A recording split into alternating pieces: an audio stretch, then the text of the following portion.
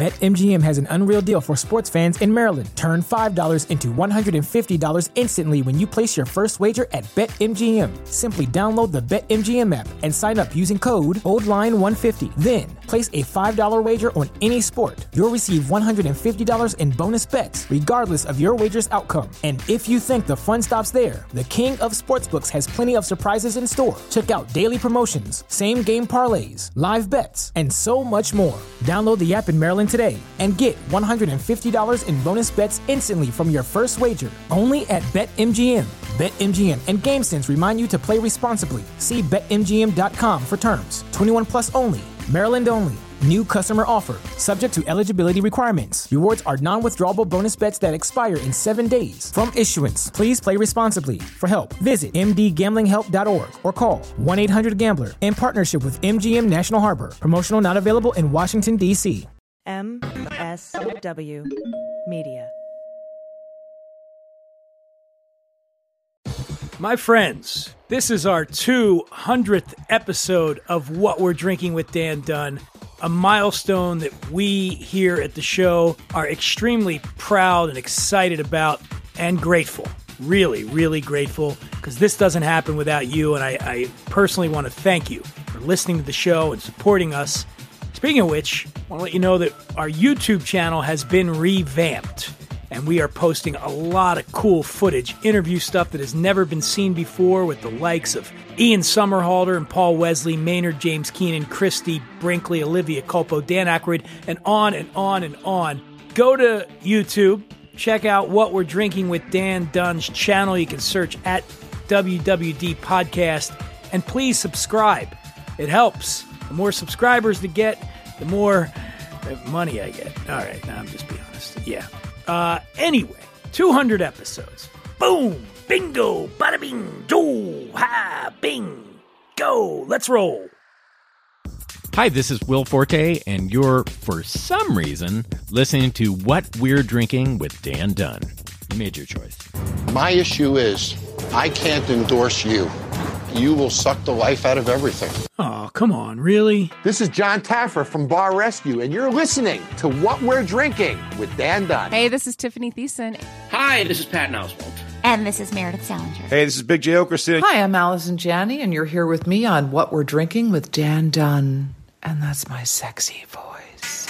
How's it? It's Neil Everett from ESPN. Hey, everybody. This is Ed Kowalczyk from the band Live. Hi, this is Kurt Russell. Listen, I escaped from New York, but I couldn't get the hell out of Dan Dunn's happy hour. Please, send help. This is Colin Donnell, and you are listening to my favorite podcast that begins with the letter W. Take that, Mark Maron.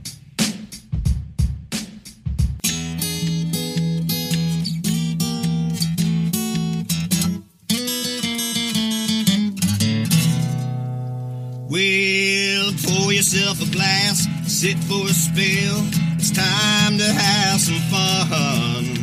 Let's do a little thinking, some picking and a drinking. But this is what we're drinking with Dan Dunn.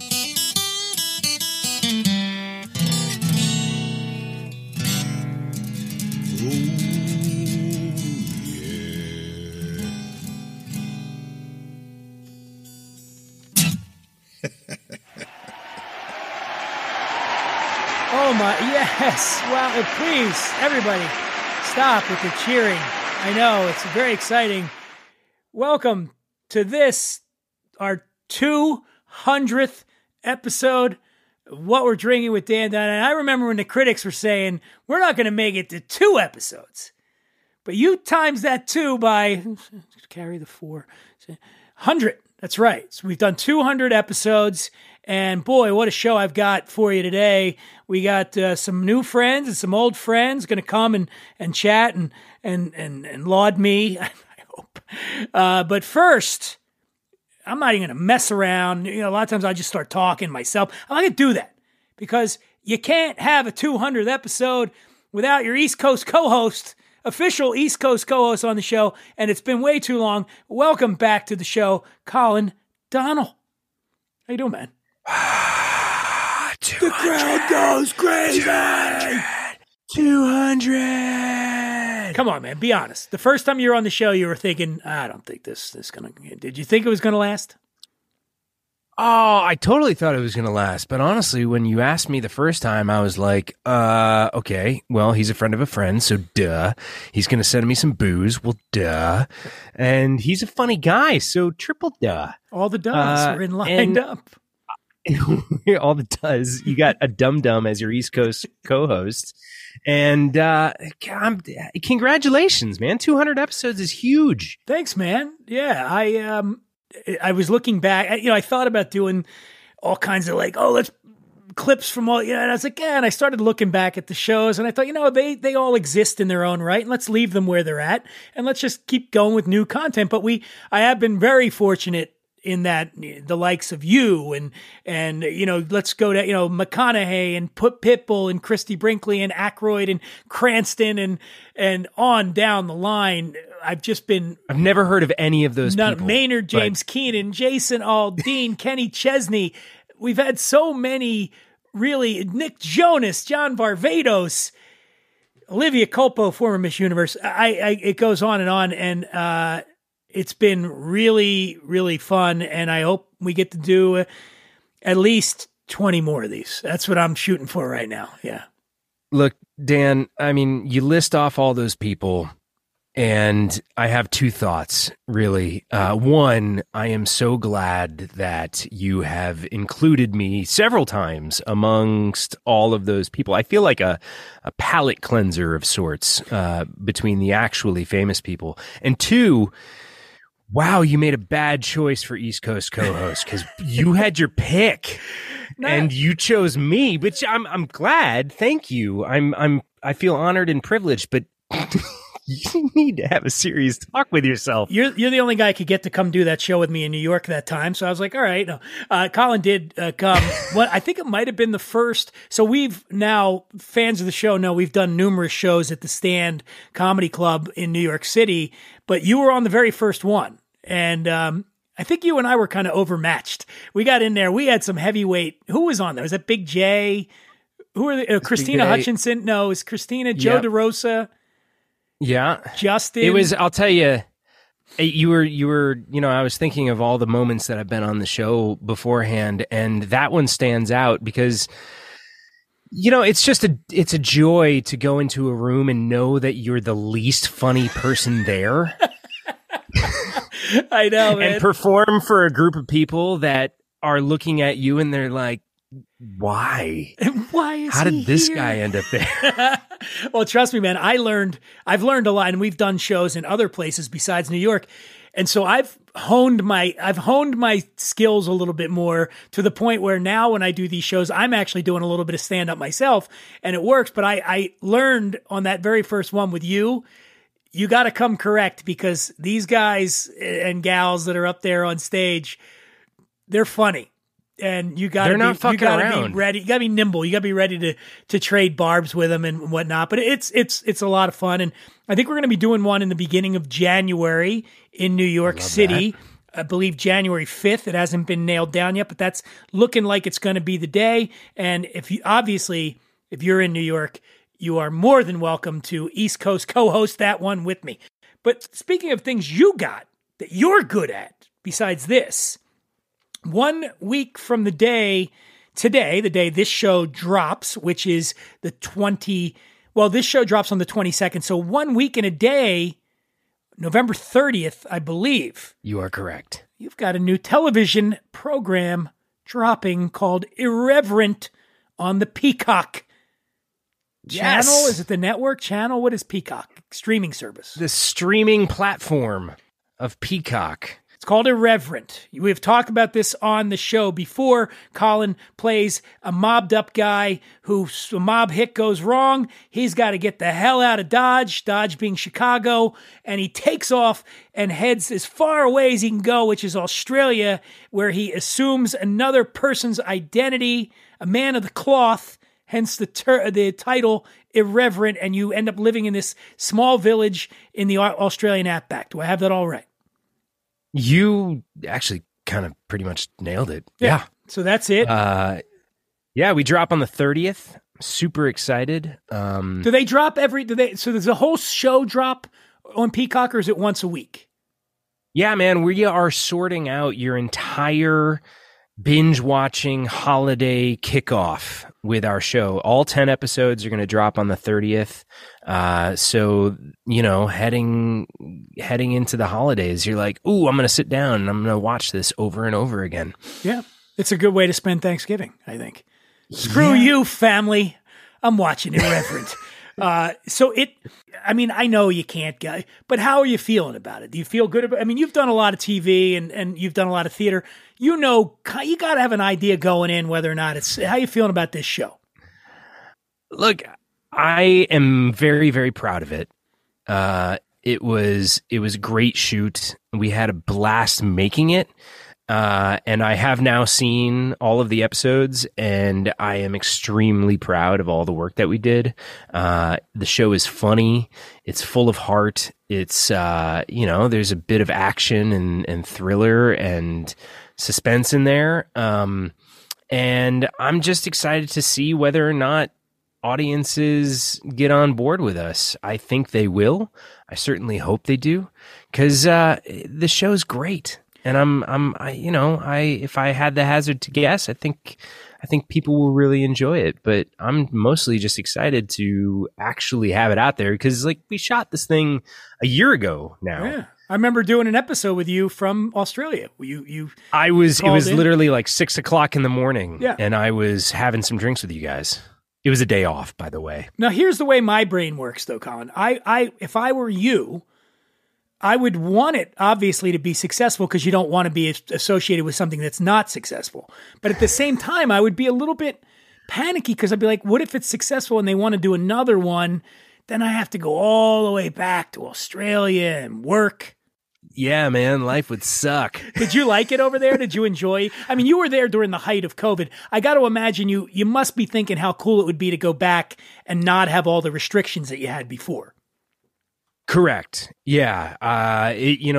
Being there as it was amazing. Let me tell you. I mean, the little beach town that we got to shoot in for the first couple of months was so beautiful. Then we were down in the southeast of Queensland and in and around Gold Coast, which was unbelievably beautiful.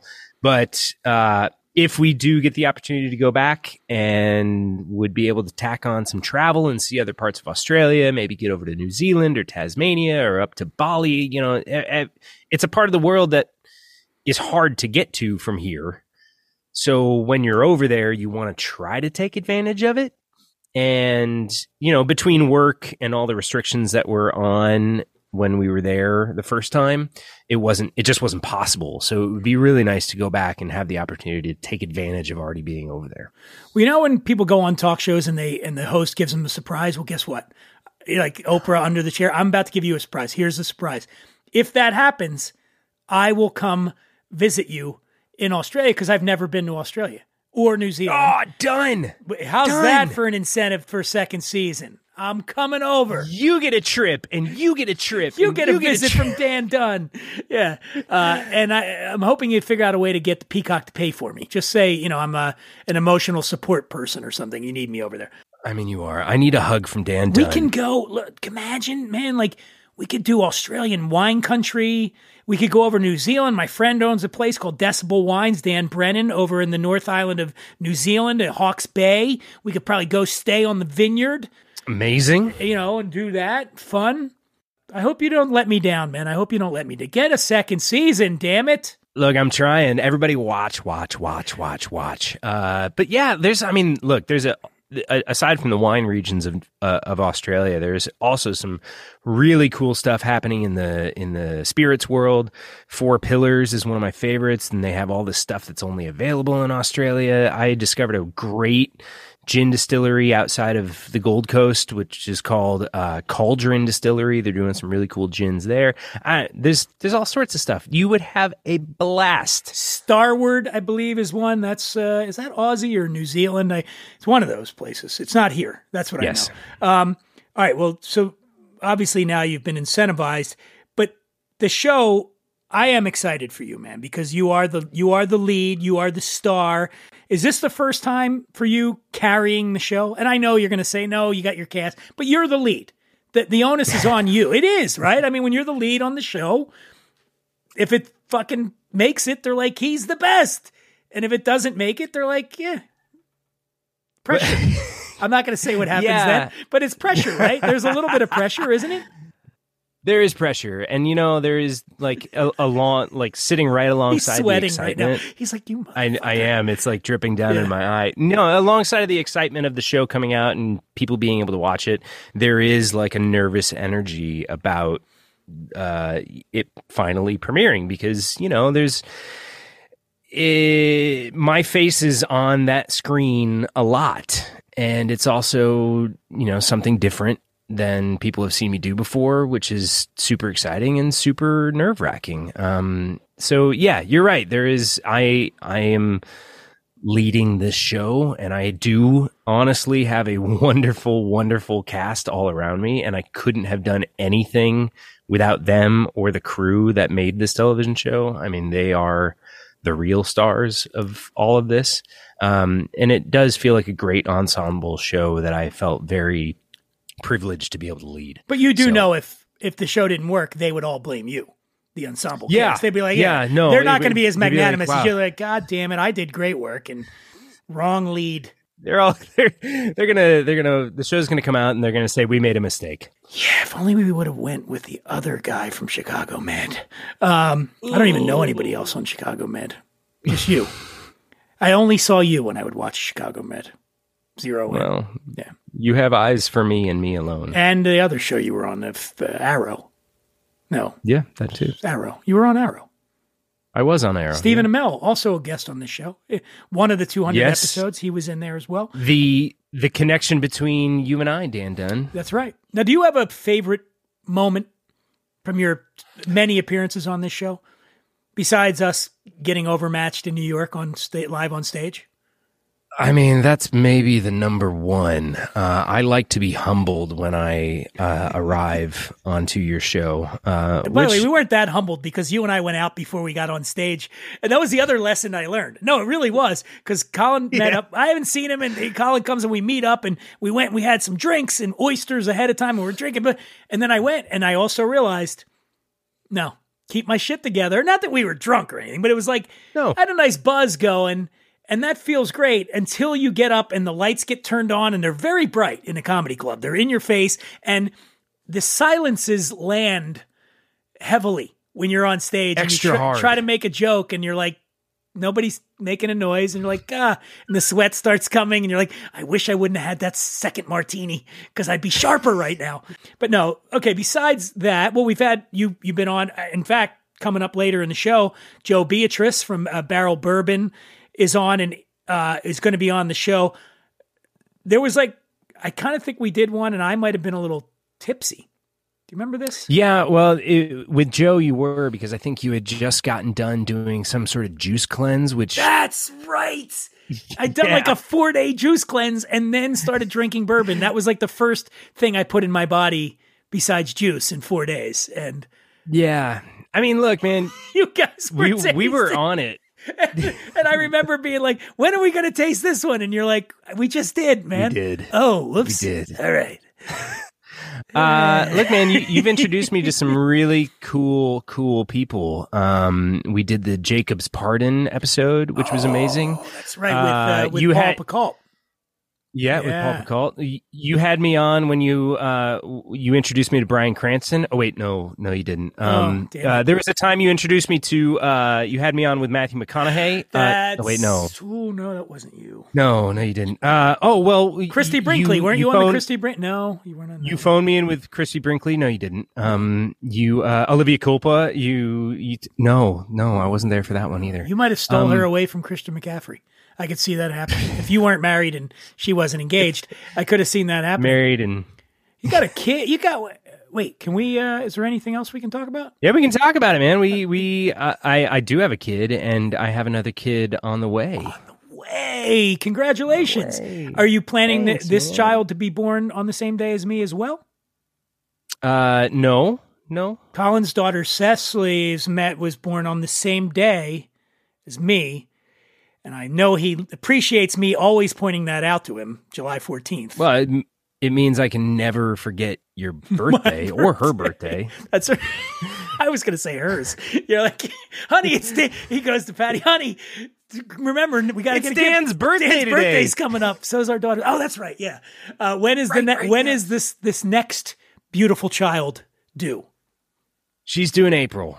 So they're going to be just about 3 years apart, which is a great spread, I think. Yeah. I had a flash at one point not too long ago of the two of them growing up and like being buddies and sisters, and I definitely got a little teary-eyed because that was super exciting to me. Speaking of which, we're going to have to do some sort of a tasting at some point down the line or maybe some champagne to celebrate what I'm sure is going to be the massive success of Irreverent.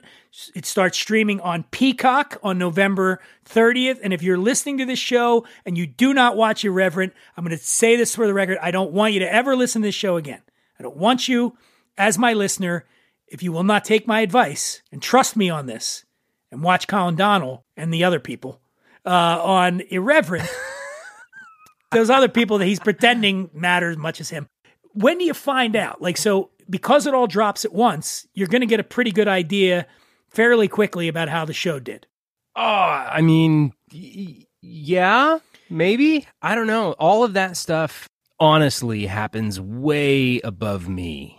So, but you're on hold or something. How does that work? Correct. If they make a decision to go ahead and give us another second season, which I certainly hope they do, we'll see. I will be a part of it.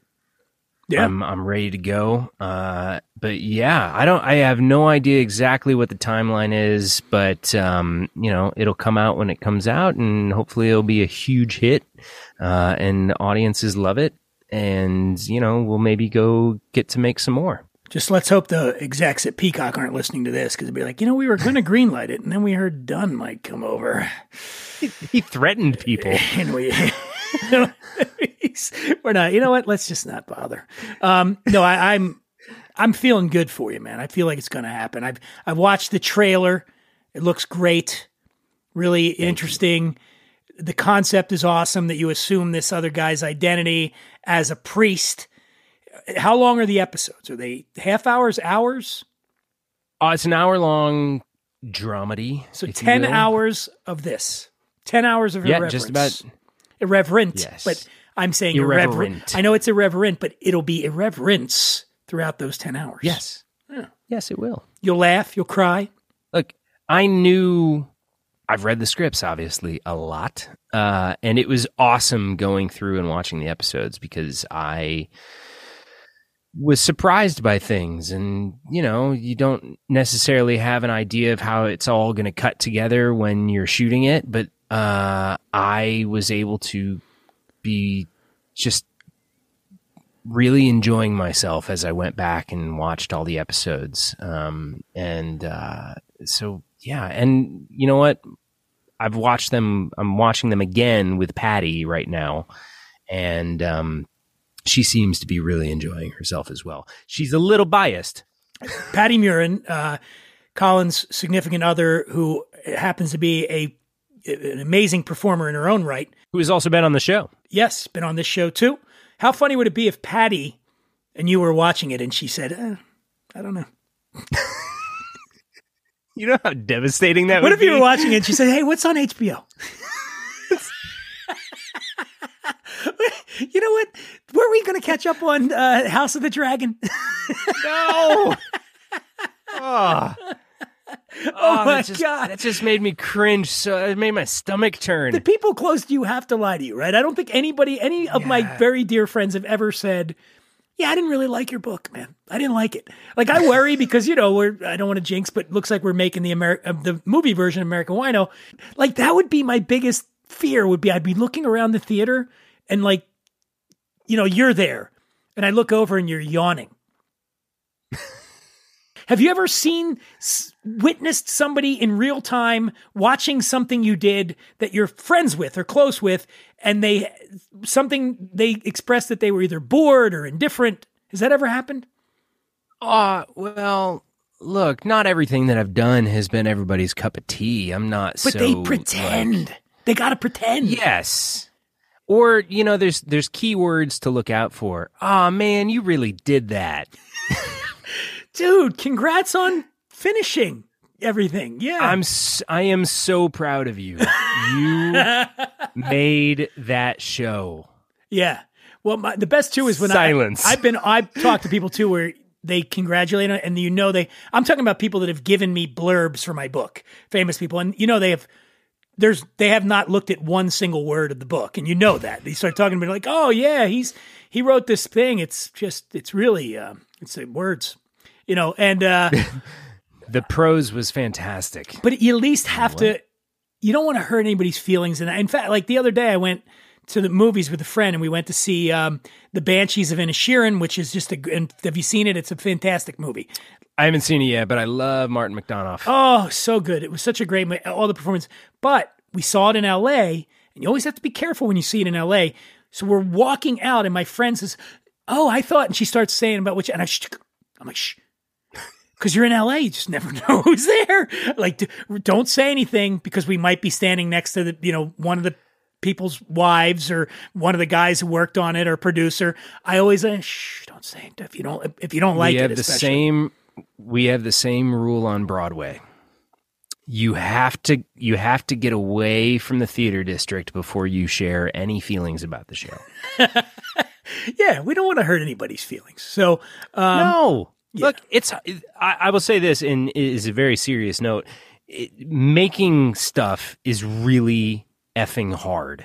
Yes. And the accomplishment of getting something done and doing it in and of itself is a massive victory.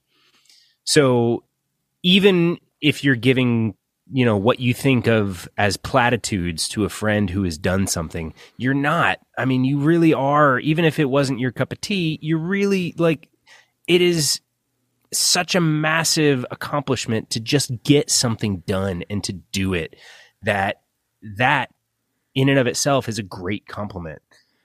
It really if I'm is. Reading what you're saying, it's that you really didn't like American Wino. That is not true. I loved it. Wow. Okay. I see where you're coming from. What an accomplishment it was you for wrote you. That book. You finished it. Look at you. You wrote it. You wrote a whole and it got book published with a cover and everything. Your name's and you got on people to talk about it. Why?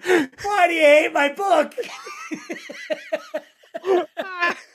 You son of a bitch. See, Dan, look, Dan, I love it when it's just the two of us on because I feel like we are on equal playing fields. Yes. And we can at least, if we're not going to make anybody else laugh, we will at least make ourselves laugh. We don't need comedians and their sense of humor to make us and feel all bad. Their funniness. Well, listen, we don't get enough East Coast co-host on this show. But it's always a thrill to have you on, and I really genuinely am excited for you, man. Irreverent, November 30th, drops on Peacock with Colin Donnell. His entire career hangs in the balance because of this show. If you don't watch it, he'll be unemployed. God's Just sakes. cold sweats running down my face at the moment. Listen, people. We've got plans to travel the wine regions of New Zealand and Australia during the second season production. So now the ball's in your court, fans of Colin Donnell, and watch the show. Anyway, man, that's it. Rambling. We'll go now. Thanks for joining me on 200 episode. See you on episode 300. Thank you for having me. And seriously, congratulations, Dan. You made 200 episodes of a podcast. But do you like it? I love it. I love it. I love it. It's so good. What's your favorite episode? What's your favorite episode? And you go, oh shit, gotta go. The one with Patty's calling me. All right. I'll talk to you later, man. Bye.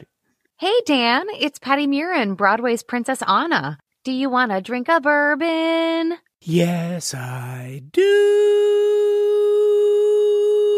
Do I have a shot on Broadway? Sure. A, B, C, D, E, F, G, H, I, J, K, L, M, N, O, P, Q, R, R, R.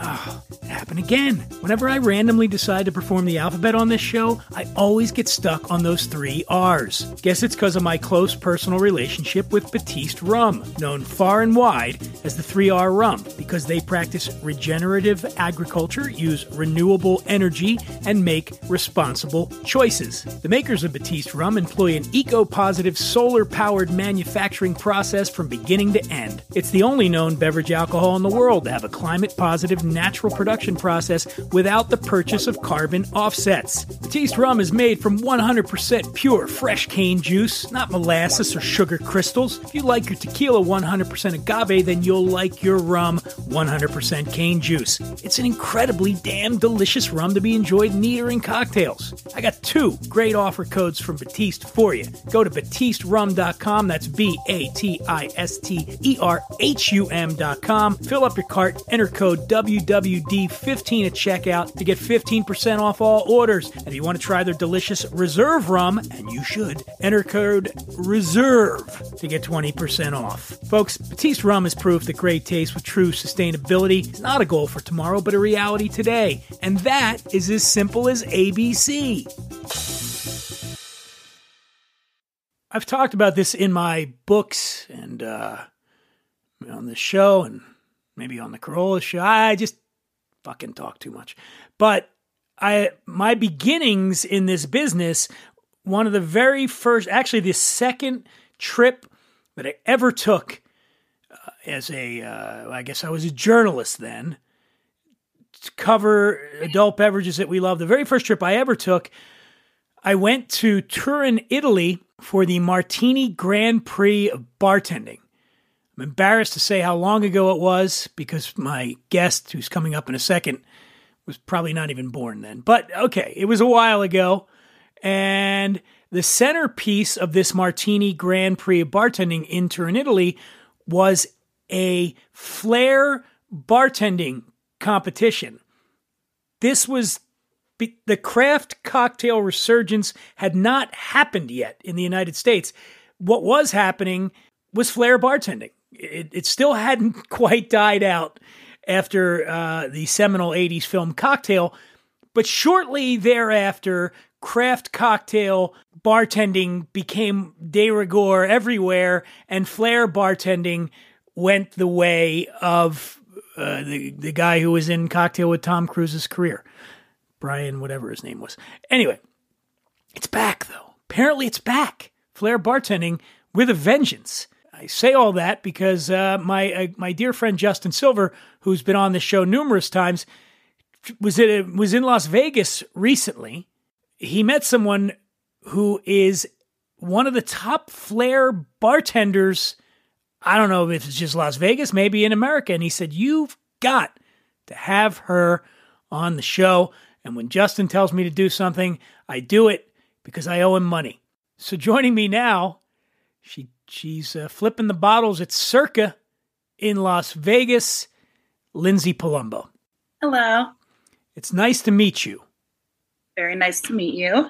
I apologize for the 35-minute intro, but I want to set the table here. So how would you describe what you do? Do you say, I'm a flair bartender, or I flair bartend? I'm a flair bartender. Okay. I see you're from Cleveland. You relocated to Vegas. Yeah. Almost 6 years ago, I came out to Vegas just to be a flair bartender, actually. Why?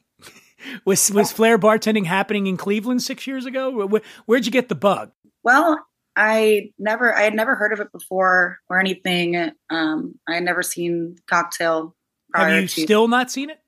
Oh, I watched it once after everyone, when I was like, I'm going to be a flair bartender. Everyone's like, oh, like Tom Cruise. Do you know what the tagline is for that movie? Cocktails and Dreams. That's the name of the bar. The tagline on the movie poster was, when he pours, he rains. Get it? Oh, instead of when it rains, it pours. When he pours, he rains. Okay. That's good. I didn't know that one. There you go. Okay. So you go out to Vegas with the intention of learning how to flair bartend, or you'd already learned at this point? No, I had never learned it. That's the first time I ever saw it was when I came out to Vegas just for a wedding.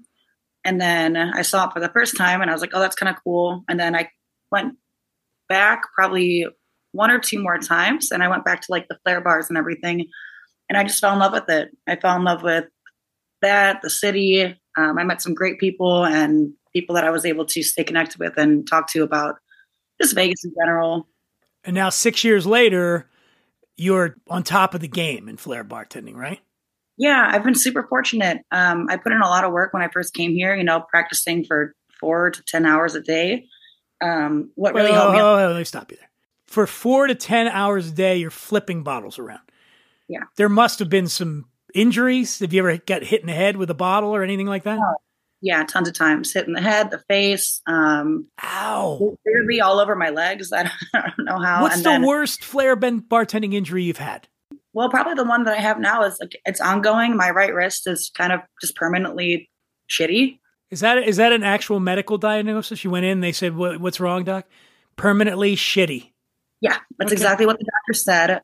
In the alley of the doctor's office I went to. Yeah, just like it. Honestly, over the pandemic, I was not working very much. I think it kind of like healed itself a little bit, but it'll still like flare up once in a while. Well, you've got a repetitive motion injury, which happens a lot with bartenders. A lot of times you're going to see it in the shoulders from shaking and whatnot, but you're obviously flinging bottles, and those things aren't light. Yeah, not really. Like the practice bottles are, but what we do behind work, it's full liquor bottles because we don't just wait for them to get lighter. It's just you do it live, you do it all day long. And like a lot of the people I know have had like shoulder, like acupuncture surgeries, that stem cell replacement, all this crazy stuff. So it's a dangerous game. Flair bartending is what you're saying. It is. Here. Okay. And a lot of people don't look at it like a sport, but it is. And that's why, like when I teach my classes, people are like, oh, what do I wear? I'm like, well, wear what you would wear to a gym. It's, it's athletic in a weird way. What do you wear at work? Do you wear what you wear to the gym? This is Las Vegas. There's no way they're letting you do that. Well, I get to wear yoga pants because I'm the only girl that's a flair bartender at Circa, so I can pretty much wear whatever pants that I want as long as they're black. And then we just like a regular uniform shirt, but the shoes you wear, just like anyone that would work in a bar or restaurant on your feet all day. But just for teaching purposes, and when you're in a class or when you're training, you want to be comfortable, you want to be able to move. If you're practicing outside in the summer, obviously it's going to be super hot. But what do you do to prevent sweaty hand injuries? Like a bottle just goes flying. Yeah, that happens a lot. Like a lot of the guys in town have like garages and stuff, which is nice. I don't. So the times that I want to practice over the summer, you just get used to it, I guess. And you just have to be careful, which it kind of makes it easier because if you can do certain moves in that kind of condition, then you can do it on stage where your hands might be sweaty or whatever. So I think that's kind of a helpful factor. Have you ever like flung a bottle and it hit a patron? I haven't. I've seen it happen, not as much with like glass bottles, but just flipping Flairco bottles behind the bar. It's landed on the bar top and like almost hit somebody before. So you're using bottles specifically designed for flair bartending, so not going to shatter or whatnot. No, sorry about that. Like on our downtime, we have our practice bottles behind work because we're putting on shows or we're just juggling. No, I'm talking about at work. Are you flipping real bottles? Yeah, absolutely. That's nuts. I mean, I've seen it, obviously. I've seen it a lot, but I thought it went away for a reason. And by the way, I love it. I mean, I used to love watching flair bartending. Yeah. Here's one for you, though. Is your number one priority the show or the quality of the drink? Because I've always wondered when they're doing this and then they do the pour and they put it behind their back and they pull it out of their ass and whatever the hell you're doing. How do you actually manage to make a well-balanced cocktail while juggling, essentially? You're juggling. Well, it's kind of like at any bar, any restaurant. You might have bartenders who are killing it at speed. Their cocktails suck. Or you might have the guy or gal that can make an amazing cocktail in 35 minutes. It depends on that. It's the same thing with flair bartenders. There's some flair bartenders that are super top, but they don't have any people skills and they can't talk. Or they don't know drink recipes because they just started learning flair, joined the team, and then are still learning their cocktails. So it's just a matter of your well-roundedness and versatility.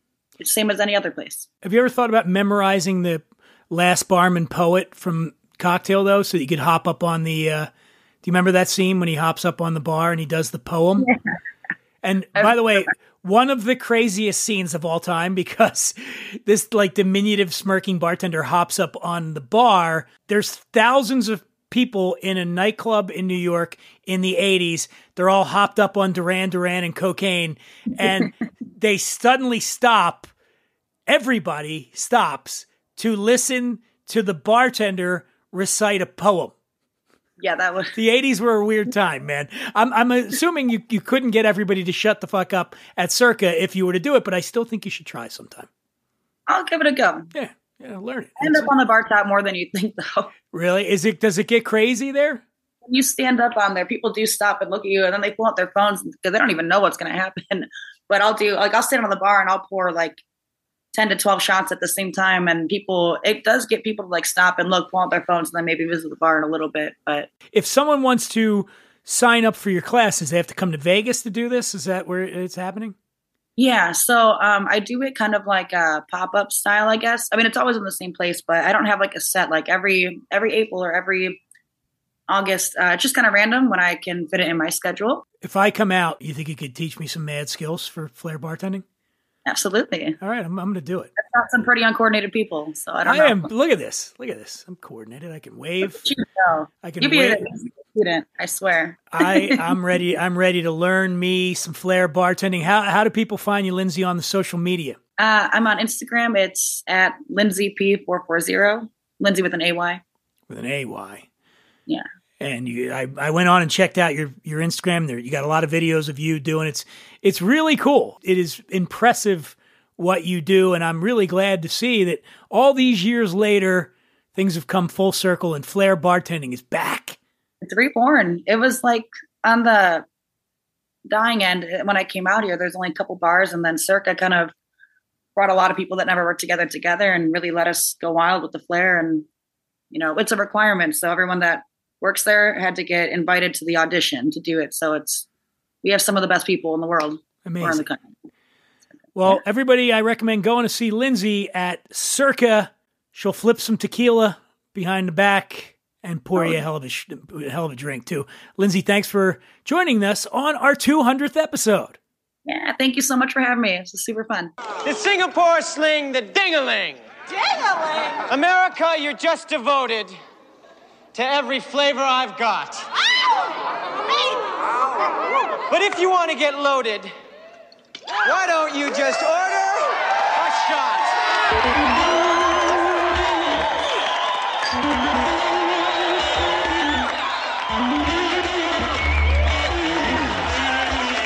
Bar's open!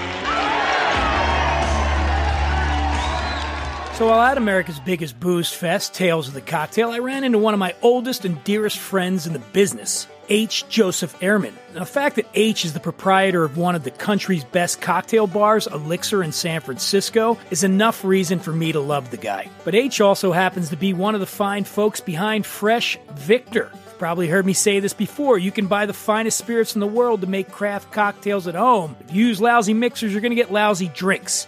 And let's face it, whipping up cocktails at home can be an expensive hassle. We don't always have time to go out and get fruits and veggies and squeeze them and juice them, or at least I don't.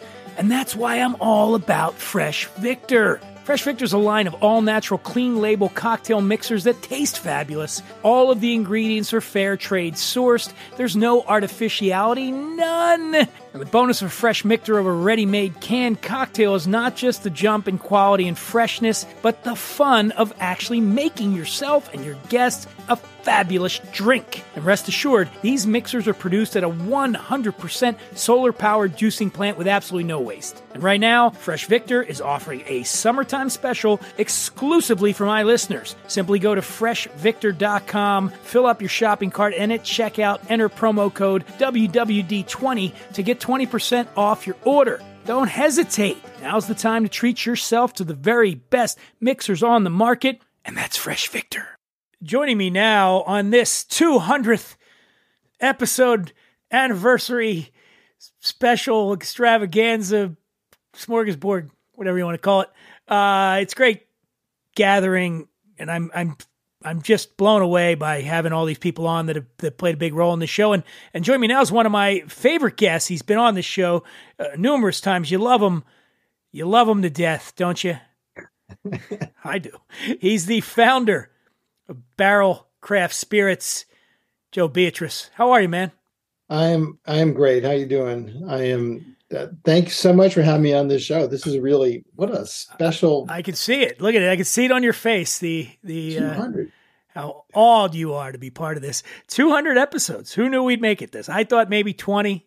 I'd get bored of it, or that more importantly, the audience would get bored of it. But we're still going strong, man. And you've been on numerous times, and always love having you on, filling us in on what you got going. So everybody knows out there, Barrel is one of my favorites. You know, I've brought him on the Corolla show. It's Joe and his team know how to make whiskey. And in fact, I was just sipping some the other night that we got going. You got the Vantage. Let's talk a little bit about that expression. So this is a really exciting product for us. This has been literally 3 years in the making that we've been playing around with this. We started. So sort of the core of it is it's our toasted barrel type of product. For the person out there that might not be, what do you mean by that? Your toasted barrel expression. So in barrels that you think of with bourbon generally have a little bit of a toast and they're charred. So everybody thinks of a barrel as being charred from 1 to 3 or alligator skin or whatever however that scale. It's like a 1 to 5. I think 5 is alligator skin, right, or something like that. Yeah. And it's it was done for removing impurities, for imparting color and flavor, and so there's another part of this, which is if you toast the barrel and don't char it, you're bringing up all the wood sugars are going to be really close to the surface, and it gives it very, very different flavor profiles than you do with the charred barrel. The toasting is something that happens over a longer period, because when they char barrels, I've seen this before, they send the barrels in and they blast it with it's really cool looking. Like they just blast the inside with a burst of flame, and then they char. The toasting is something that happens over a much longer period of time, right? Well, it really depends on who's producing them. Because some producers actually do it, it's done over some are actually done over a small fire, and some have or gas, and it's a cooler heat. It's not as intense, and it's it's like toasting a marshmallow. The same concept. Okay. You're not burning it. You're bringing up the sugars, and that's what gives it that toasted color. And it's a very different flavor profile. And so we started playing around with different types of wood, Hungarian oak, French oak, American oak. We have some of these in our barrel, and we'll get to that in a second. And then we played around with different age of the wood. So how long it's seasoned. It could be 1 year, 2 years, 3 years, and everything that we have in this product is 3 years plus. So we played around with that. And by the way, and I'm going to keep cutting you, Joe, because sometimes people hit me up and they go, I don't understand what they're talking about. Yeah. Now, when you say seasoned, what you mean by that is the wood is actually sitting outside prior to having the cooper turn it into a barrel. It's how long the wood is going to sit and just absorb everything from the atmosphere. Yes. And if lately in this, if you go to buy a 2x4, you get it home, it's all twisted. It's because it's not really that seasoned, and it's so the longer the wood sits out, the more it just it gets to its natural shape, and then it gets milled. And then so we did a whole selection of different barrels, hundreds of different combinations, where we put different whiskeys. So we put old bourbon, old whiskey, younger bourbon, younger whiskey, rye. We played around a lot of things in different types of barrels, different oak, and then let them stand for different periods of time. And we kept a pretty detailed knowledge base of this. So we really got to understand what a different mash bill, what a different age, what a different wood type would produce in terms of letting it rest in a toasted barrel. So that went on for a couple of years. And then last year we started blending. So a toasted barrel expression, there's a lot out there. I find them to be a little bit acidic. a little bit too much of of that flavor note that's in there. So we wanted to do what we normally do, which is spend a lot of time blending and coming up with the right combination. So this particular product, and we've just we launched it in September, and we've just finished the third bottling of it. So it's flying off the shelves, as they say. And is this the normal? But what are you usually about $69, right? Or something like that? Is that 89? This would be 89. Yeah. 89. That's what 80. 69 is what you charge me. I forgot. I get the discount. The friends and family. Yeah. Friends and family. So one of the sets of barrels we used was a Mizunara barrel, which is Japanese oak, which is a really interesting barrel to work with. It's a super hard wood, and the empty barrels cost more than a good barrel of bourbon. Than a good full barrel bourbon. Than a full barrel bourbon. Yeah. Is that because of current economic circumstances? Has it always been that way? Are those barrels always expensive? They've always been expensive, but there's a premium on them now. People want them. They're harder to get. They're in use. They take longer to make. And then also in this blend are some non-toasted bourbon. It's some non-toasted bourbon. So it's a wide age range. And so what we were looking for was to balance the different contributions of the different barrels into something that was, we believe, really well balanced. And what's interesting about I am really one of the things I really love about this particular product is when you taste it, aside from it being a super long finish, you also get this one really activates your taste buds in the back of your throat. So it's a slightly different experience. I mean, it is bourbon through and through, but it's got just enough of something different that makes it really compelling. And it's funny. This is an unopened bottle, okay. And I realized. I think we talked about this before. I judge how long it stays on my shelf how I'm reacting to it, and it's almost too easy to drink. It's a it's an everyday kind of. I found it to be, and I'm obviously an avowed fan of what you do. I found this one, the Vantage, to be, compared to your other offerings, more on the sweeter, and I don't mean that in a bad way. I'm not talking about like sweeter, the sweet, fruity. I got some of that maple syrup, a little bit of creme brulee. Like that was what really came through. And then you had the nice balance, almost like a citrus going on there. You're right. It's a very easy whiskey to drink, but it feels a lot different to me than a lot of your previous expressions. It has, I don't want to say easy drinking, but it's like, it seems to be something that would be appealing to somebody who maybe isn't a seasoned whiskey drinker. It brings you in. There's nothing about it that a neophyte whiskey drinker would find too challenging, I think. Obviously, there's a lot of complexity in there. But it's just a great sipper. Yeah, I think it's okay to say it's an everyday drinker. What I find about this product is there's a layer of complexity that if you want to find it is there, if you want to spend a little bit of time with it. But if you're not looking for that and you just want to taste the bourbon, that works really well. So this bourbon works on a lot of levels, and also, I mean, traditionally we have a lot of tropical notes in the products that we produce. This one has got a little bit more. The creme brulee, the grilled pineapple notes to me are really, really prevalent in this thing. So I think it's a different experience. And I would say, how about this? This is the word that's coming to mind: vibrant. It felt like a very vibrant whiskey to me, as opposed to some of your other whiskeys feel a little bit more austere, more weighty, more, this is the kind of thing I'm going to be drinking in a dark mahogany room by a fire and going, this is lovely, wonderful. Where this one, to me, just, again, you mentioned that creme brulee and that it just felt like a little bit, there's some honey going on and it had a spring in its step to it that felt like, hey, this is the new kid on the block. And maybe that's because it is, I love it. Yeah.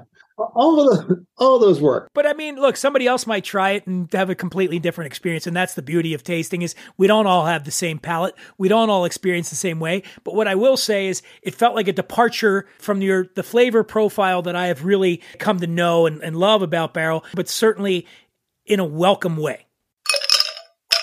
This is Thanksgiving. We got Thanksgiving here. A lot of people think you're drinking wine or you're going to drink white wine because you're having turkey. But I love a good whiskey cocktail. I love a good bourbon cocktail.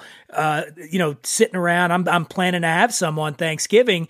And you like it straight, right? The whiskey. But do you have if you were going to sit down and have a cocktail on Thanksgiving and you were going to do it with the Vantage, what would you do? Well, the first thing is you have to apply the formula, which is it's one bottle per 4 people of extended family. Okay. All right. Yeah. One bottle for yourself. So you're going to be drinking 4 bottles if you have too many in-laws over. Yeah. So I actually really, and we will have cocktails at the beginning, and they're 99% chance going to be a Manhattan. We've been doing 50% vermouth to 50% bourbon. Will probably have Sazeracs here. I love absinthe, and I just love the flavor of it. And it's not it's not for everybody, but you know what I felt like something Vantage would take like a sort of maple bourbon smash situation. Yeah. I think that could go really well. I think a Boulevardier with this would be fantastic. Oh, yeah. Even a bourbon sidecar. Yeah. Well, I mean, there's just so many you could do here, but also, the one that probably jumps out, and I guess it's maybe those honey notes, is the Gold Rush. I just think this whiskey seems tailor-made for a Gold Rush, and I plan on having a few on Thanksgiving. It's exciting, man. I love this time of year when it gets. I feel like I play around more with cocktails than I do in the summer. Living out here in Southern California in the summer, it's like, give me one of these RTDs. Just give me something easy.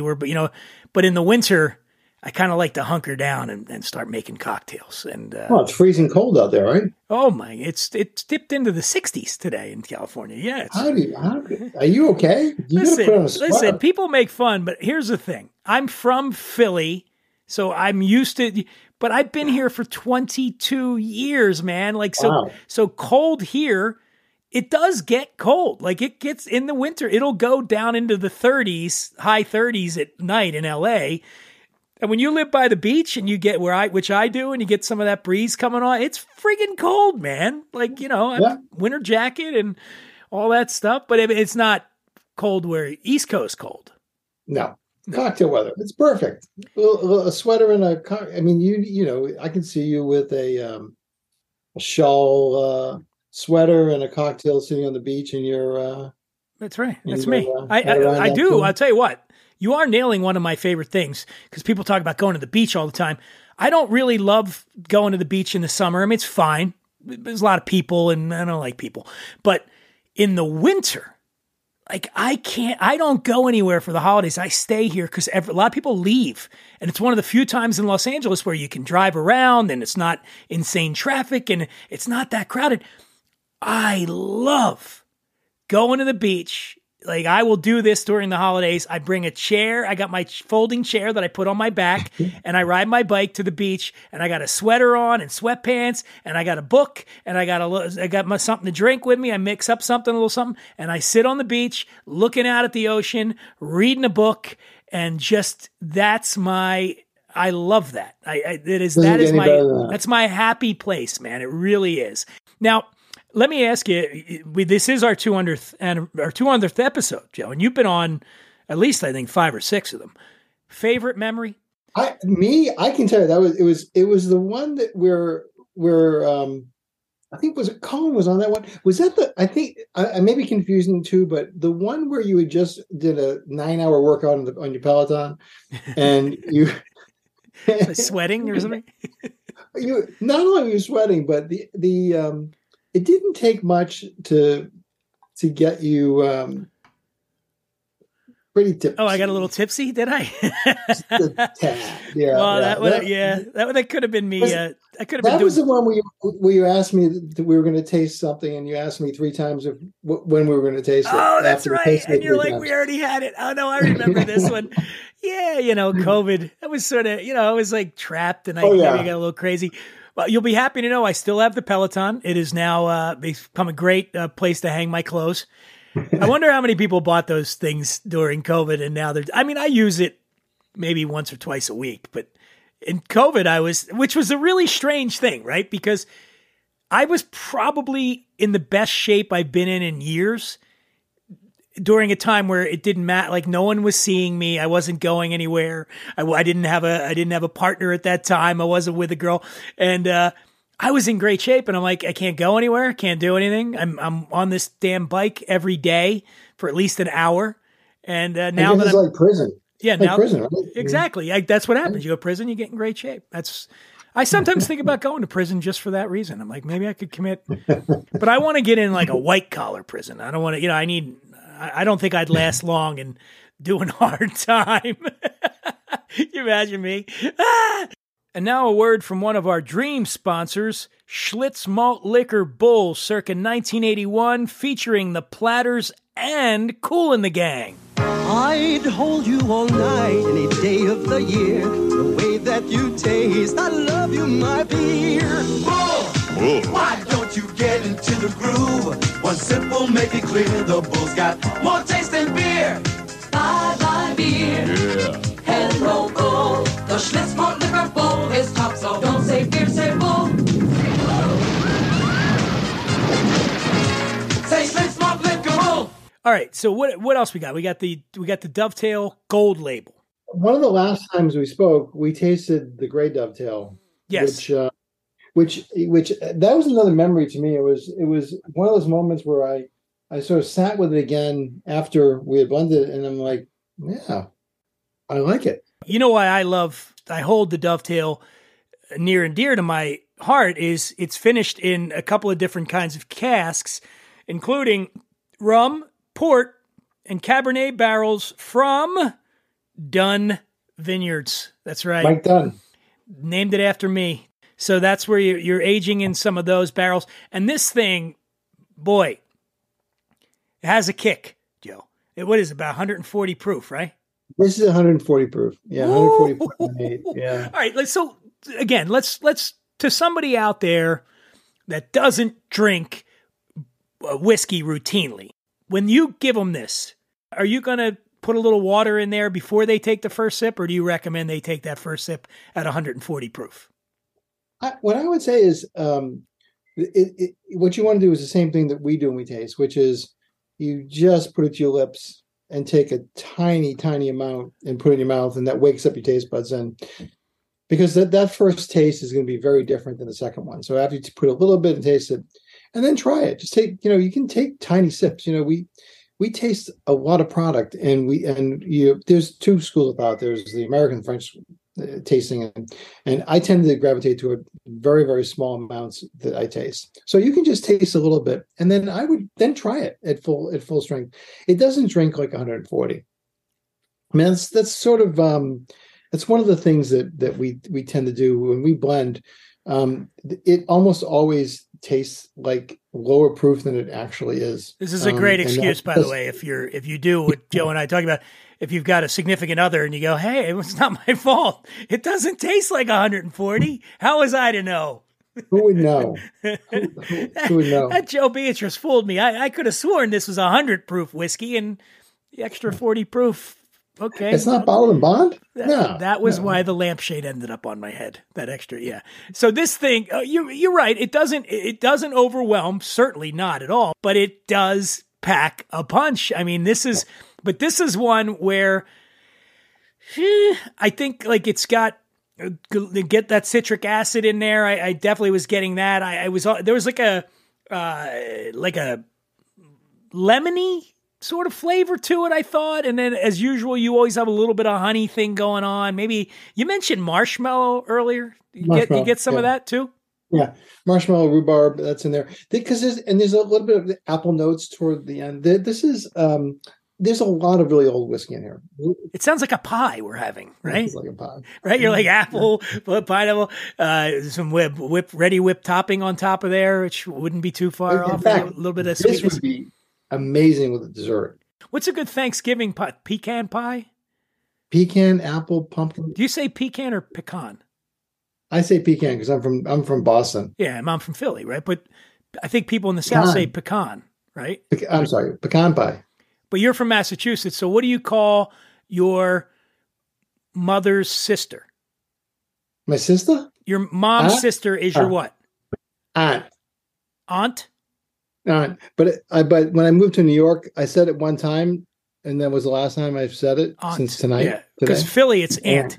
Aunt. My aunt. And people go, what? I get made fun of for aunt, well, water, but I say water. But when you're in Philly, when I go back to Philly, I start saying water. Aunt, water, okay, vodka. But I know it's vodka. Last week I was on Corolla, and they make fun of me because I say vodka. And they're like, what is it? What is that you're saying? V-O-C-K-A? I'm like, there's a D in there. But what do you say? Vodka or vodka? Well, I say I practiced it. It's vodka. Yeah. But when I'm in Massachusetts, hey, how are the Sox doing? Give me one of those vodkas. Vodkas. It's not funny. Like people are like, oh, like I'm some sort of an outlier because everybody I know says vodka, but they're like, no, it's vodka. Vodka. All right. But there's not that often that I drink it anyway. So you have other stuff, right? You got a rye. Yep. You got a rum. You got your whiskey, bourbon, rye, rum. That's what we got in the Barrel Craft Spirits portfolio. Would you venture into some other spirits? Well, we did buy some grain neutral spirit that we made hand sanitizer with. That was about it. And I've had some vodkas that taste like hand sanitizer. No, would you ever consider doing a gin or a vodka or what else could we do? We could do well, you couldn't do an agave based thing. I guess you could if you sourced it. You know, if you went down there. Or you can't call it tequila. You could. I hate to say this to you, Joe. You're not a celebrity, therefore you are not allowed to start a tequila brand. I don't know if you got the memo. Only celebrities can have tequila brands from here on out. It is kind of nuts what's going on. Could you imagine that happening in the bourbon world? Is there any scenario? I mean, now I do know, and we've had some on. There are certainly celebrities encroaching upon the whiskey world. I don't think they'll ever be able to infiltrate it in the way that they have with with agave spirits, in that like some of the top selling agave spirits in the world now are celebrity owned. The Rock, Clooney, and then the mezcal, you're getting into Bryan Cranston and Aaron Paul. They're killing it. I don't know that that's going to happen in whiskey. How do you feel about, so for instance, we've had like Ian Somerhalder on the and Paul Wesley on the show, Brothers Bond Bourbon. Are you okay with some famous people making inroads, or are you like, get out of my lane? This is such a big category. There's so much room. You got Heaven's Door. I mean, Dylan, what do you think of that one? Have you had it? Good. Very good. It's good. Yeah. But I mean, how much is Dylan actually involved in that?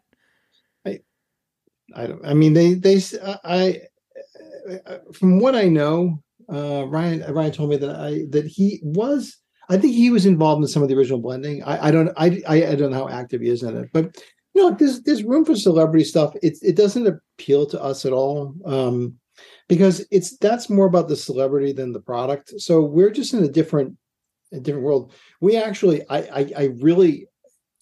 can't tell you who it was, but we were approached by somebody that, thank God, we didn't do, because when you talk about implosion, it was just like. Was it Yee? It wasn't. I can tell you, it wasn't him. Pete Davidson? No, he hasn't imploded. Pete Davidson. If you could get Pete Davidson, take Pete Davidson, because whatever that guy's got, you want some of that to rub. I want it to rub. I just heard he's dating Emily Ratajkowski now. I'm like, what is this guy got, man? Jesus, he's gonna rub his head. Now I'm going to sit here trying to think of who it could be. I know you're not going to tell me, but here's my hope: is that someday I get famous enough that maybe you could bring me on as like part-time spokesman. you know. Yeah. No, I think it does work. But for me, it's sort of like we're actually next year will be our 10th year. And we're in this for the long haul. We're in it to be here as a permanent brand. And, I think of a celebrity with some exception. I mean, certainly George Clooney. I mean, with some exception, a lot of it is just transitory. And it's just it's not something that we're interested in. There's never say never, but I don't really see that as part of what we're doing in the near future. Not going to happen. All right. Well, I like this. Looks like this hard work's paying off. You might make it after all. Hope so.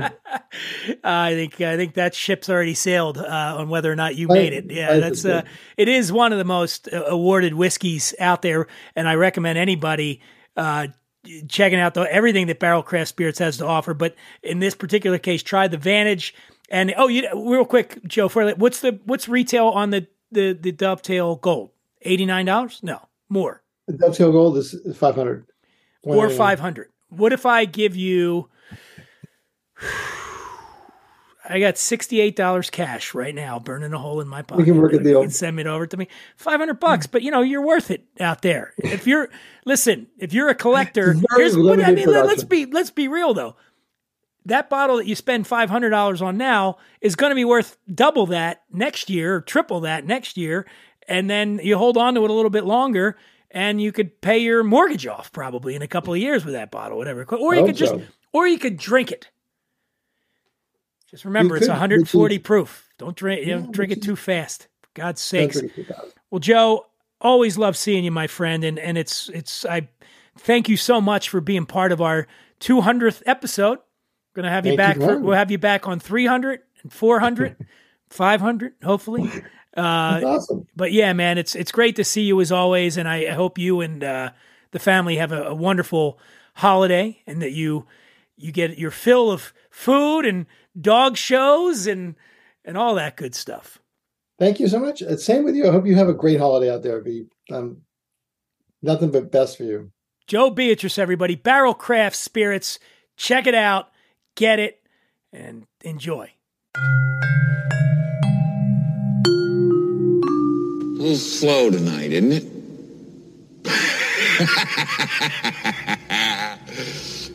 Yes, it is, Mr. Torrance. What'll it be?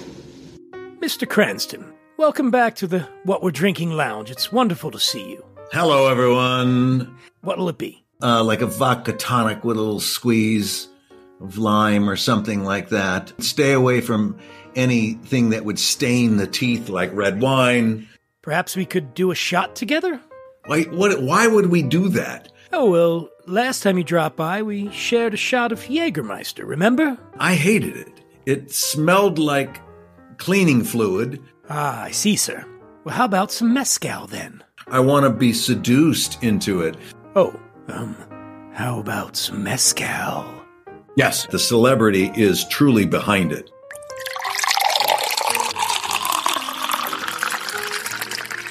Cheers. It's really good. Would you like another? Don't let anybody tell you that what you like to drink is silly or whatever. It's right for you. Good for you. So that's a yes? You're out of your mind. All right then, sir. So you're taking it easy. Keeping track of time is so difficult right now. I hope you enjoyed your time here today, sir. You were great. The celebrity is truly behind it. It's always good to see you. Hello, everyone. Yes. Yes. Righto. You were great. You too, Mr. Cranston. Well, thanks.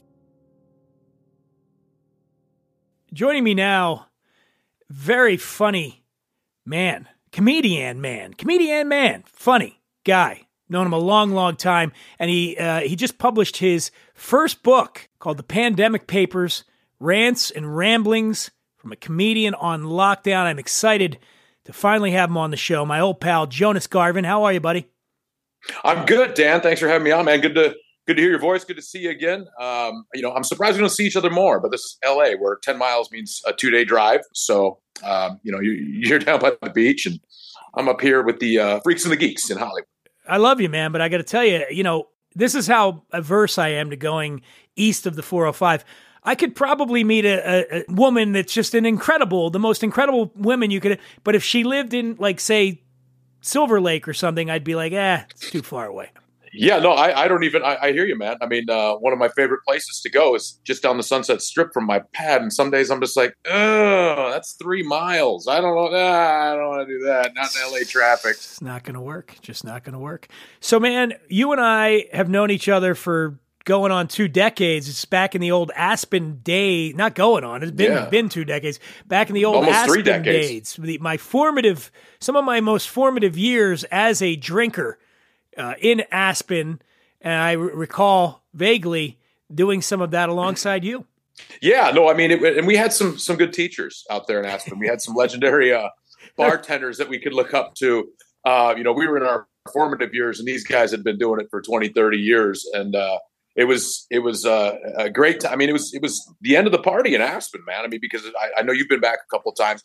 I went back in April, and I'm like, wow, the billionaires have pushed out the millionaires, and it's just there's none of that cool ski town, ski bum vibe there whatsoever anymore. So I'm really grateful that we were there for, I would say the grand finale of Aspen as it once was. It's interesting when I tell people that when I was back there in the late 90s, Aspen had probably more dive bars per capita than anywhere else. And people, it's a hard time wrapping your head around that, especially anybody that's been to Aspen recently, because that just does not exist, as you said. No. But back then, even though this was this, famously shishi ski resort in the Rockies, you had this sect of people that includes you and I that didn't have money. We didn't grow up with money. We didn't have any money.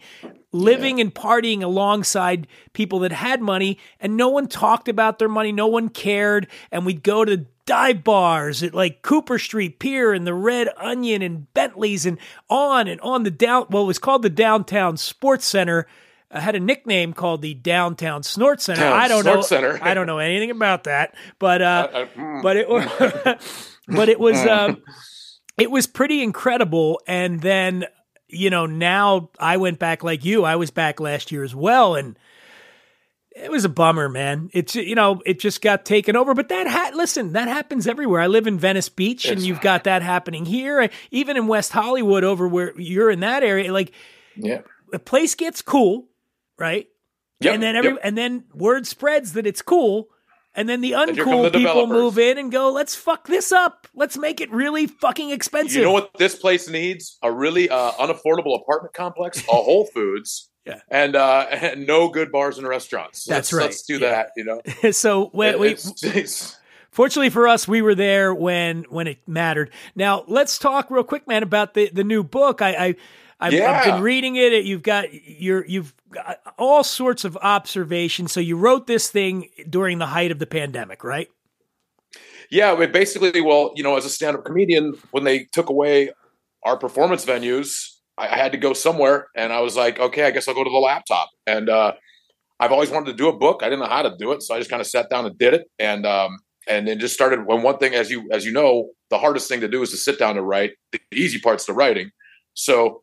But it's amazing how, I'm sure you experience this too, like one idea just goes to another one, and it just kept going and going. And it was a lot of work. It was on and off writing and doing stuff for 2.5 years, but I'm really happy with it. It is definitely not politically correct. It was a lot of fun to write, to kind of get those feelings out. And there's a lot of people hitting me up already like, dude, I have these sick, twisted thoughts too. But, I put them on paper. You didn't hold back, man. I remember there's a little bit here I was reading. It says, this us. That's America, land of the free, well, kinda, and home of the stupid, in all caps. Yes. Was there ever any fear when you're writing this thing that you're going to get too much blowback, or you might lose some fans, or people are going to come to one of your comedy shows and say, hey, screw you, man, calling us stupid? Did you worry about that, or you don't care? Well, that already happens, before the book came out at the comedy shows. So, no, I was just like, you know what? I'm just going to put it all out there and let people. I mean, my biggest thing was to make people laugh. That's what I wanted to do, and I'm getting that. But people just love to be offended these days. That. So, but I was like, no, I'm not going to hold anything back. And that's just what I did. I just went for it, man. And it seemed to be getting some good response so far, which is great. One of the parts you talked about in here that I think is relevant to this show is you talked about your skills as a professional bartender. And you'd listed some of the drinks in here that you like to make. And including the Boilermaker, glass of cold beer, shot of whiskey, the Carpenter, glass of water with a toothpick, a.k.a. the Pine Float, the Electrician. These are all named after jobs that you've had? No, I think they're just named after different building trades, because I did spend quite a bit of time in the Ironworkers Union. And so I was able to familiarize myself with all these other building trades. And then as I was writing, I'm like, wow, man, all these guys are still out there hitting it.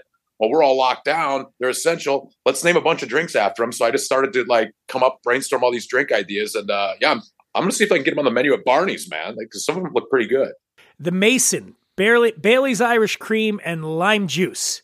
Yeah, I learned that. Killer in Aspen taught me that one. Okay. Because when you get a customer that's not tipping, he'd be like, hey, let me buy you guys a drink. But by the way, so everybody knows when Jonas says there was a bartender whose nickname was Killer. And it's funny, Aspen bartenders you had Killer, you had Devil, Cujo, Chumley, Stroke, Toast. Yeah. What was going on? I don't know that I've ever been in any other place where bartenders have had so many nicknames. Yeah, no, and I don't think anybody had a real name that tended bar in Aspen. They were all they were just they were like these weird mythical characters, because as you know, back then, if you were a bartender in Aspen, you were like a demigod. So yeah. So maybe that's why they all had the names, Zeus and Stroke. It was certainly a situation when we lived there of stealing from the rich, robbing the rich to feed the poor, because we would go into the bars, and if you were a local back then, you weren't spending a lot of money in the bar, but the bars were making money, and I think that was because they shifted the cost of our drinks over to the tourists that were coming in. You know what I mean? You could go and sit at the Onion and drink 12 beers, and the tourist next to you could drink 12 beers, and his tab would be $100 and yours would be $1. And, so it was taking care of each other as well as it should be. And everybody made money. I was a hustler, man. My cousin Dennis, who you knew, and there was a bar there called Cooper Street Pier, and they had shuffleboard table, and we got insanely good in shuffleboard, and we would hustle. So you'd get the Texas tourists that would come in, and they go, oh, we want to go into the down home bar in Aspen, and they come in, and it was really, come on in. Oh, it was really like we play, and we'd be like, oh man, and they let them win a game, and man, you're good. Like, oh, we are playing for money, and oh, what are you playing for? Whoa, $5, and we'd go something low, $5, and they beat us, and then we let them beat us again, and we're like, let's stay, then we'd win one. We're like, let's step it up. Huh? Let's take it up to $20 a game. Huh? What do you think? And then, all right, let's do that. And he'd kick the shit out of them. All right, get out. Yeah, or even hustling. And then I noticed when I was there, a lot of tourists just wanted to party with a local. Like if you lived in Aspen, they were thought, oh my God, you live here, and they just wanted to buy you drinks too. Yeah, it was a cool thing. We'd stay out all day. We'd go snowboarding and stay in your snowboard clothes, and you'd be at next thing you know, it's 10 o'clock at night. You got this producer from Hollywood and his whole crew, and they're buying you drinks, and the women are hanging on you. It was a good time. Oh boy. Yeah. Oh, youth. Yes, it was. And now look at us, a bunch of old fucking men rhapsodizing. Right. Yeah, rubbing the Just for Men in my beard. I saw some news today that I thought of you because I knew I was going to be talking to you. So this teacher just got fired in a place called Pflugerville, Texas. And he was captured on video telling his students that he was a racist. But he was trying to explain it to them that everybody, whatever race you are, you always think your race is superior and you're a racist. And you're watching this video going, is this happening right now? Is this guy, oh yeah, I'm a racist, but that's not a bad thing. You got to understand what race is. And he's telling a group of black students that he believes that the white race is superior, but that's not a bad thing. And all I kept thinking to myself is, just when you think racial harmony could be achieved in Pflugerville, Texas. Yeah, no, I mean, it's just crazy the stupid shit people say. And I mean, I didn't watch the video, so I don't know what he's justifying or this and that. But I mean, there's nothing justified about anything he says in the video. Okay. Trust me. Yeah. Well, on the subject of race, I will say this, dude. After the last 2.5 years, I don't know if you've noticed it, but I'll do some like race jokes in my act and stuff like that. But I look at the social media feed of the last 2.5 years, with all the BS, the pandemic and the Trumpers and all that stuff. And I realized, I'm like, wow, I got a lot of family and friends that are actual racists. I'm like, you ain't telling jokes. I'm like, you motherfuckers are like, wow. And by the way, I'm not laughing at racism, but it's the same thing with me. Like, it really came through in the Trump era. Like, I would be on Right. social media or on Facebook when I'd see some friends. I grew up in Philly, and you're like, he can't mean this. Like, this is a Right? Like, joke, I'm like, right? Like, you can't really mean this. Like, I used to think you were cool, and like now you're like, it's just. But yeah, man, it was just, and it exposed, and that's another reason why I did the book too. Was like I don't know if you noticed too. It exposed the stupidity, land of the free, home of the stupid, dude. I'm like, because I'm reading on people's social media feeds. I'm like, you can't be this dumb. I know you personally. You're not just some idiot. And I'm like, but I guess you are. And I'm like, wow, you're not only stupid, but I'm not want to listen to anything you have to say because you can't even turn on your spell check. I'm like, the computer spells for you nowadays. You have to try to spell it wrong. And I'm like, it was crazy, man. So the book is called The Pandemic Papers, Rants and Ramblings from a Comedian on Lockdown, is available in paperback everywhere. Fine books are sold, and books like yours and mine. Right. Too. But man, it's always great to catch up with you, brother. And where are you going to be? Are you back out performing again? Where can people find info? Just go to jonasgarvin.com. All the calendar updates will be there. The social media is all there. So I'll be around, bouncing around. If you don't have New Year's plans, I'm doing a couple big shows up in Morro Bay, up the coast, this New Year's. But I'll be bouncing around LA and surrounding areas over the next while. And if I could real quick, December 4th, Sunday, December 4th, our annual Veterans Benefit, the Toys for Troops Bash over in Santa Monica, over in your neck of the woods. So I'm going this year, I promise. Yeah, dude, free deep dish pizza from Masa Bakery and raffle prizes. We're giving away drink specials, all sorts of crazy stuff. And then we take a big truckload of stuff over to the West Side Veterans Hospital here in Los Angeles. It's a great event, December 4th. And for info on that, go to jonasgarvin.com. That's JONASGARVIN. Jonas Garvin. The book is called Pandemic Papers. Pick it up. Always great to see you, my brother. You too, bro, man. Let's talk soon. Yes, fish eaters, the days of troublesome scaling, cutting, and gutting are over, because Super Bassomatic 76 is the tool that lets you use the whole bass with no fish waste without scaling, cutting, or gutting. Here's how it works. Catch a bass, remove the hook, and drop the bass. That's the whole bass into the Super Bassomatic 76. Now adjust the control dial so that bass is blended just the way you like it. And that is just about gonna do it, my friends, for the 200th episode of What We're Drinking with Dan Dunn. I didn't imagine we'd make it this far. I really didn't. And we have, and we're going strong, getting stronger every day. Look at me, I'm getting choked up. No, just got a little frog in my throat. But it's you. You're the reason the show's still rocking, because you listen. And I want to thank you for that.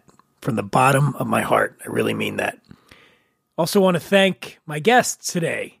Jonas Garvin, Joe Beatrice, Lindsay Palumbo, and of course, our East Coast co-host, Colin Donnell. Remind you to check out our YouTube page. We've redesigned it. We got a lot of cool videos up there, and please go and subscribe. Tell some friends about it. Next week's show, we're going to have, oh man, I'm so excited, legendary rock and roller Rick Nielsen of Cheap Trick is going to be here on the show talking about his vodka, rockin' vodka. I'm excited. I've been a Cheap Trick fan since I was a child. And until then, be safe and happy Thanksgiving, everybody. Okay, bye.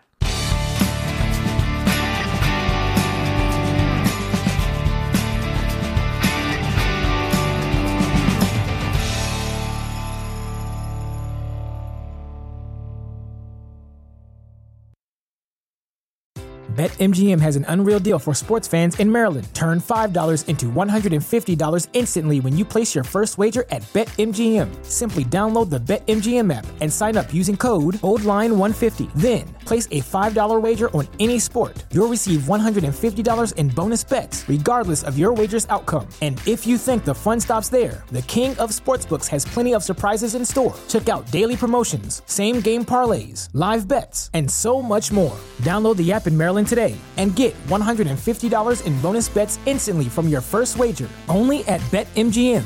BetMGM and GameSense remind you to play responsibly. See BetMGM.com for terms. 21 plus only. Maryland only. New customer offer. Subject to eligibility requirements. Rewards are non-withdrawable bonus bets that expire in 7 days. From issuance, please play responsibly. For help, visit mdgamblinghelp.org or call 1-800-GAMBLER in partnership with MGM National Harbor. Promotional not available in Washington, D.C.